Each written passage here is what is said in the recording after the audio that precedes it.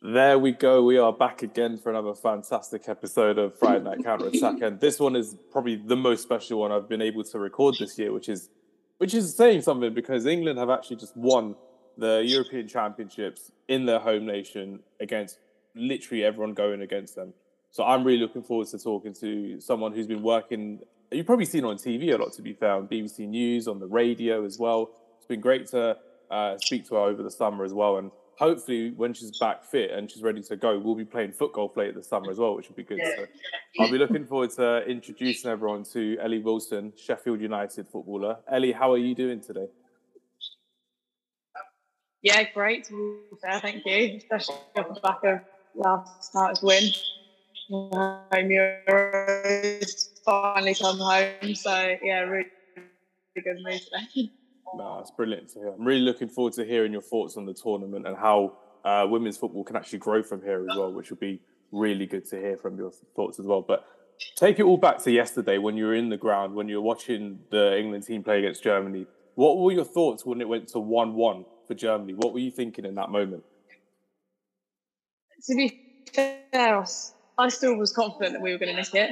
I was sitting next to my mum and she was like, all of a sudden everything went negative and everybody was all tense and the atmosphere was a bit like cut it with a knife, I think. But I still had faith that we were gonna produce, and the likes of Leslie Russo coming on, obviously Chloe Kelly, the players we've got in attack, it's just frightening. So I thought we looked dangerous anyway, and then when they came onto the scene, I just thought, we've still got plenty of chances left in this game, and I didn't think at that point that Germany were offering as many chances as what we were. So yeah, I was still pretty confident, but I must admit I do not want to sit through that ever again. Like, my heart was racing for the whole game. So I don't know how you can sit on the touchline as a gaffer and do that week in, week out. It was unreal, but I was confident they were going to do it. Nah, I think in England's gaffer Sarina was literally like the coolest woman in the stadium throughout that whole game. And even the celebrations after as well, she just turned around to the camera and she's like, yeah, we won. Yeah, you just knew it was coming. She just knew. She knew from experience it was going to go that way as well. But it was one of the most, I would say it's probably one of the top three moments in English football's history in terms of the impact, the moment that it has as well. Because a lot of people are still saying annoyingly, it's great, but it's not as good as the men's winning it or getting to the semi-final. But for me personally, I disagree because England actually have a hand on the trophy. They are actually bringing it home. It doesn't matter if it's a men's team or a women's team. I personally think it's actually the greatest moment in English football history as well. And definitely in the top 5 of English sporting history of all time as well. What are your thoughts on that, Ellie? I'd be inclined to agree with you. I think the nature of that game, to be fair, it was more everything that game stood for, because it was so much more than just winning a trophy. And, England as a nation, we don't get our hands on trophies very often. So exactly. That, alone, and that aside was like huge just for us to be able to bring something back to England. And obviously we've had men's results that we've fallen at the final hurdle or not got to semi-finals, and in previous years that's obviously been a bit of an area of hurt for English fans because we've just come so close and never quite managed to do it. But the fact that the women have brought that home, I think everybody has some sort of attachment and involvement in that in itself. And again, on top of that, the fact that it is the ladies' team and everything that comes with that in terms of the history of it, and the women's game being banned and then being reintroduced again, it's like everything that game stood for. There was a lot of emotion behind it, and I think the impact it's going to have, particularly on young girls and also English football in general, is absolutely massive. You've seen how it's brought the nation together, which the Euros and football and World Cups and stuff generally does. But the fact that it's the women's team that is having that impact on everybody is like unbelievable, and something that we've all kind of dreamt of happening, and it's finally happening. So it's quite mind blowing, really. No, exactly. Because I can take this back to 2017 when England's cricket team won the World Cup for the first time as well. And then it was the same kind of situation where England's women had won the World Cup before England's men had won the World Cup. And then 2 years later, England's men won the World Cup in 2019. So it's the fact that it starts something new, and the fact that England's men's team in the cricket, they took advice and they took experience from the women's team that actually won in the final to actually get that experience and that exposure to high-pressure situations. So I can honestly see Gareth Southgate, Harry Kane taking some of the advice from some of the women's players, especially from the likes of Beth Mead, Leah Williams, it'll be Williamson as well. It'd be absolutely crazy not to take their advice going to Qatar this November as well. Yeah, without a doubt. I think, like I say, England is England, and for me, there shouldn't be any separation there, whether it's men's teams, women's teams, whatever it is, whatever category of England team you're playing for, be it football, be it, deaf teams, all sorts of things. There's absolutely shouldn't be any separation there because we're all wearing the same badge, we're all standing for the same thing, and we're all representing the same country. So regardless of what it is, I think it's important that we all come together. And I think now finally women's football is being accepted as its own sport in itself, and the comparison between men and women's in terms of the game is not as obvious as what it was before. And people are going, yeah, do you know what, England have just brought it home, not necessarily going, oh, it's just the women's team, or it doesn't count for anything, or discrediting it in any way because it's the women's team. It's like, no, we just brought it home, so let's just celebrate that as a nation, and that's it, which is great. Because I've noticed as well, the day after, obviously, the final that we've just seen as well, people are still trying to make complaints and they're still trying to nitpick at certain things as well, that some of the players were celebrating in a different way, the way that they're going about the way that they've won. And I think it's just BS. I think it's honestly some of the worst way. Like, your England fans, you should be celebrating, you should be appreciating them, and you should be lifting them up even more to what they actually have achieved. And people are still nitpicking in the media, on the morning news as well, that we've seen as well. It's been awful for me to see, because I'm just kind of there like, imagine like if you were like watching this 10 years ago before you were getting into professional football as you are now, and then you're seeing people in mainstream media saying, oh, this is great, but they're not doing it in a right way. They're not doing it in a certain way. Like, it would make no sense to complain or criticize after they've just completed the impossible. They made the impossible possible. But how would you kind of find it? Like, I personally think it's perfectly fine how they've been celebrating, how they've been appreciating their manager, whatever it's been fantastic. Yeah. To be honest, if you just want a home Euros, celebrate how you want. Exactly. Literally do what you want. I couldn't care less. I'm sure the manager couldn't care less. And, they've done their job. They've inspired a nation. They've brought it home. They've won the home Euros. They've performed week in, week out for the duration of this tournament. And they've done the business on the pitch. That's what they're there for. Their players. It's their job. And their job is also to inspire a nation and the next generation. They've absolutely done that above and beyond. They're probably, they are breaking down barriers in terms of people's perception of the sport and what these girls have just achieved. Not even just the England team, all the nations that have competed in this tournament, it's just raising awareness in a really positive way. And in fact, they want to let their hair down and celebrate now. That's up to them. Do what you want, go where you want. And exactly. Yeah. Why not? Why not? You've worked hard and there's so much emotion and impact riding on that final and that result that, like, I just don't think you can put it into words what it means to everybody, and we've absolutely achieved it. So yeah, do what you want in terms of celebrating, because it is a huge thing to celebrate, and it should be. Exactly, 100%. And speaking of celebration, I just wanted to know your thoughts on the team. Like, who would you want to celebrate in terms of your top 3 players that you've enjoyed watching in this England side, or even in the squad in general?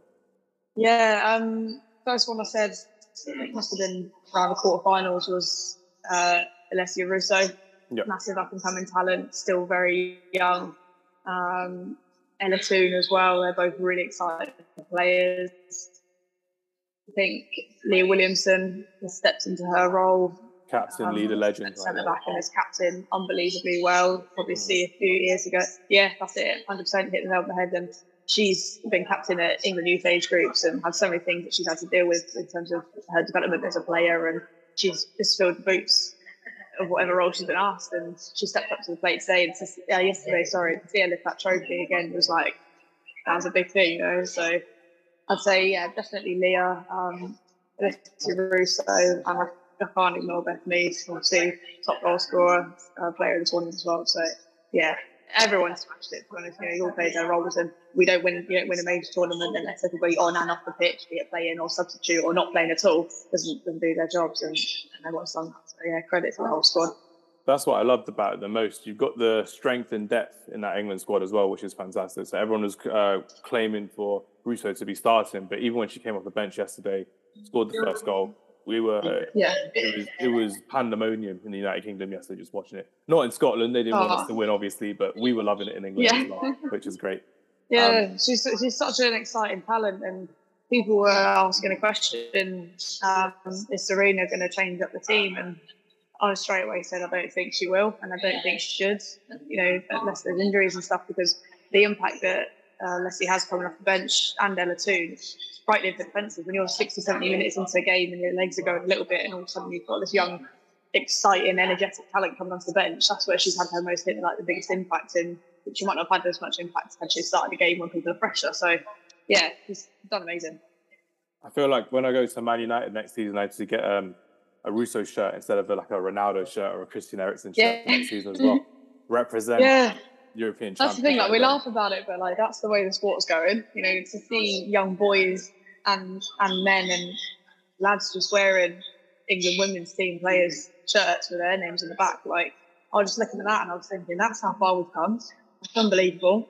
I'll go coaching in schools in Sheffield, and the young boys, 8, 9, 10, they know these household names. They know the likes of Ellen White and Lucy Bronze, and they'll grow up and it'll be their normality. It'll be completely their norm that women play football, and that's what we've been trying to achieve all these years. And yeah, to see that is wicked. So definitely go get yourself a Russo or Toon shirt when you're back at United. No, it needs to be done. I'll be wearing it on the podcast as well. It'll be good to see how people respond to that as well. It'll be really good to play as well, playing football with Russo on the back as well, because national hero right there as well. It's great. Yeah, definitely. I wanted to touch on the attendance yesterday at Wembley being the top attendance for any European Championship game for men and for women. And I noticed back in around April or March, the Nou Camp had the highest attendance for a women's game ever, but they weren't paid tickets necessarily compared to Wembley, and at Old Trafford at the beginning of the Euros as well, you had to normally just pay for a ticket. What are your thoughts on that? Because you mentioned about how far women's football has come, but just to see the numbers and just to see the full attendance at Wembley, what does that mean to you personally as a women footballer and as a woman coach as well in the game? Yeah, I think it just signifies the extent that the game has grown. Like, to say there's interest there is one thing, but the only way you can prove that statement is for people to be, physically attending the games and in their numbers, which they have been, and also tuning into the game on TV. Like, it's the most watched TV program for the whole of this year across anything, sport, not sport. It was the final last night, and when you combine those numbers with people who are attending Wembley, it's unbelievable to see that is actually happening now. Because when people say, you always get comments online of people aren't interested, nobody cares, it's just women's football, and it's like, well, actually they do care, and the proof is there because you're here and they're there at Wembley right now, and you can't take that away. So yeah, it's really nice to see that, and hopefully the game will just continue growing. And off the back of it as well, I'd like to see more tickets being sold in the domestic leagues, and even you've got to generate the interest. I think if you've got schools and stuff and you give out free tickets, can you let them see their first women's game? It's about getting them interested in it first, and then everything else will come after that. So the fact that in Camden some of the tickets were free, it's not a bad thing. Absolutely, just let people see the product first, and then they can make their judgment for themselves, and hopefully it's a positive one, which I think it would be. Definitely, because what I loved about this Euros this summer as well was literally the fact that you were going to not always the biggest cities and not always the biggest stadiums as well. So you were going to Rotherham, Milton Keynes, you were going to Sheffield to actually play the games. You weren't going to Old Trafford all the time. You were sometimes going to the Lee and Wigan Stadium as well, and the Manchester City smaller ground as well, which is great because it meant that people had easier accessibility to the game as well. It wasn't somewhere where if someone from the north couldn't make it to Leeds, they can make it to Sheffield. It's just exactly the same way of going about it, but in different areas, bringing business locally, bringing more business locally as well. When the Dutch brands took over Sheffield, it's crazy to see how that happened as well. Just like you said, for a successful tournament. Yeah, that was amazing.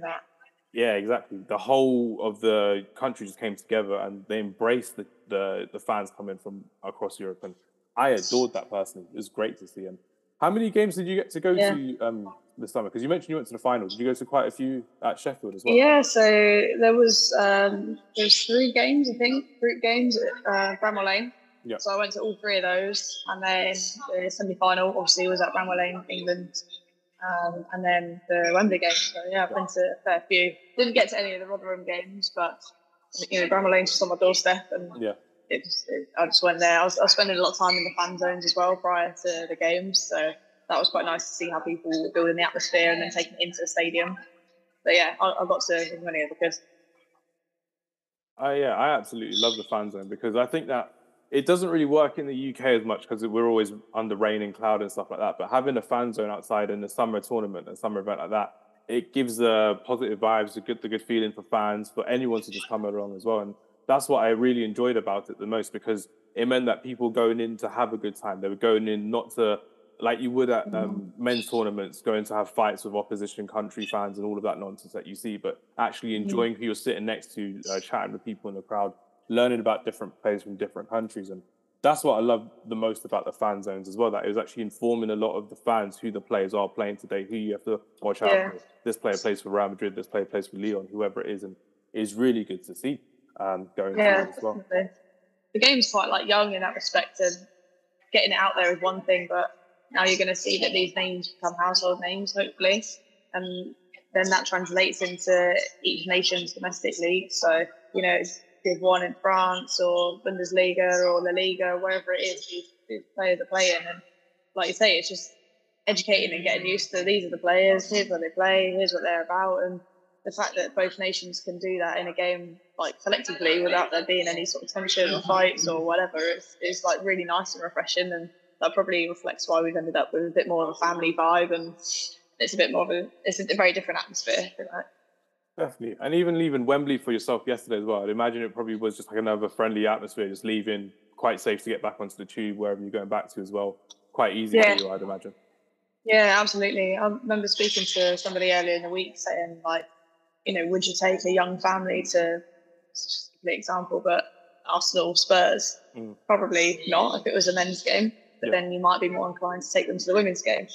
And that's, you know, take that reflection how you like, but that's just how it is. And it's quite nice. It's refreshing that both sets of fans can sit together, have a drink together, can mill about together without there being any sort of aggression or negative vibes, which is cool. Definitely is cool. And I just wanted to ask you, just to kind of rewind back to when you were a kid starting getting involved in football as well, who were your kind of role models growing up in the England team when you were growing up? Because it is a complete contrast to what we saw yesterday as well, because everyone, like you said, is household names, but even back in like 2009, 2010, not all the games were always on TV. You probably just have like the national teams on TV as well to watch. But who did you kind of look up to when you were coming through as a young player for yourself? I remember looking up to Rachel Yankey. Yeah. That was one player. I can't remember where it was. Went to watch her play for, I think it was Arsenal, and then in an England game. Yeah. So yeah, I loved watching her. And then this is a bit sort of further on, and Fran Kirby hadn't really been involved in the England setup as such, but I used to train with her at Reading. Oh, brilliant. So when she moved to Chelsea, when she got signed for Chelsea, that was like a big deal. That was a massive signing at the time anyway. So I could kind of see the pathway that she was following. And when she got her sort of foot in the door with England as well, that was another player that sort of really inspired me. I was a little bit older at that point, so I could relate to it a bit more. But definitely. Yeah, Rachel Yankey was probably the main player that sort of stands out for me. Obviously Alex Scott, but I didn't have access to see these players, and I didn't really know that it was a thing. And when I started playing football, I honestly couldn't even tell you why I started playing. I think I kept getting rejected from the academy, so I just kept thinking, no, you're not going to tell me no. I'm going to keep trying and get in. That was like my motivation, was because somebody had told me that I couldn't do it. But it wasn't because I could see positive role models and see a route into women's football at all. Because I didn't even know that there was other teams I could go and trial for. Every time I got rejected from Reading Academy, I didn't think, let me go trial at Spurs or Oxford or Chelsea. I just didn't even know it was a thing. So, yeah, I was probably the only players that I'd say at that time. No, that's brilliant to hear. Because it's just the fact that it was such a different feel to women's football back in, even like I said, 2009, 2010, 2012 even, just 10 years ago. It was great to see how, like you said, it's a young game, but it has evolved quickly. There are a lot of people in this sport trying to evolve it quickly and naturally as possible as well, which is really good to see going forward as well. But Ellie, I just wanted to ask you, just before we wrap up our conversation, what can you expect, not really hopeful, but what can you expect for this upcoming season of the Women's Super League and yourself in the Women's Championship as well? What can you expect from the fans? What can you expect from the media? What can you expect from the teams even as well, that they can help to capitalise on what England have just done yesterday by winning the European Championship?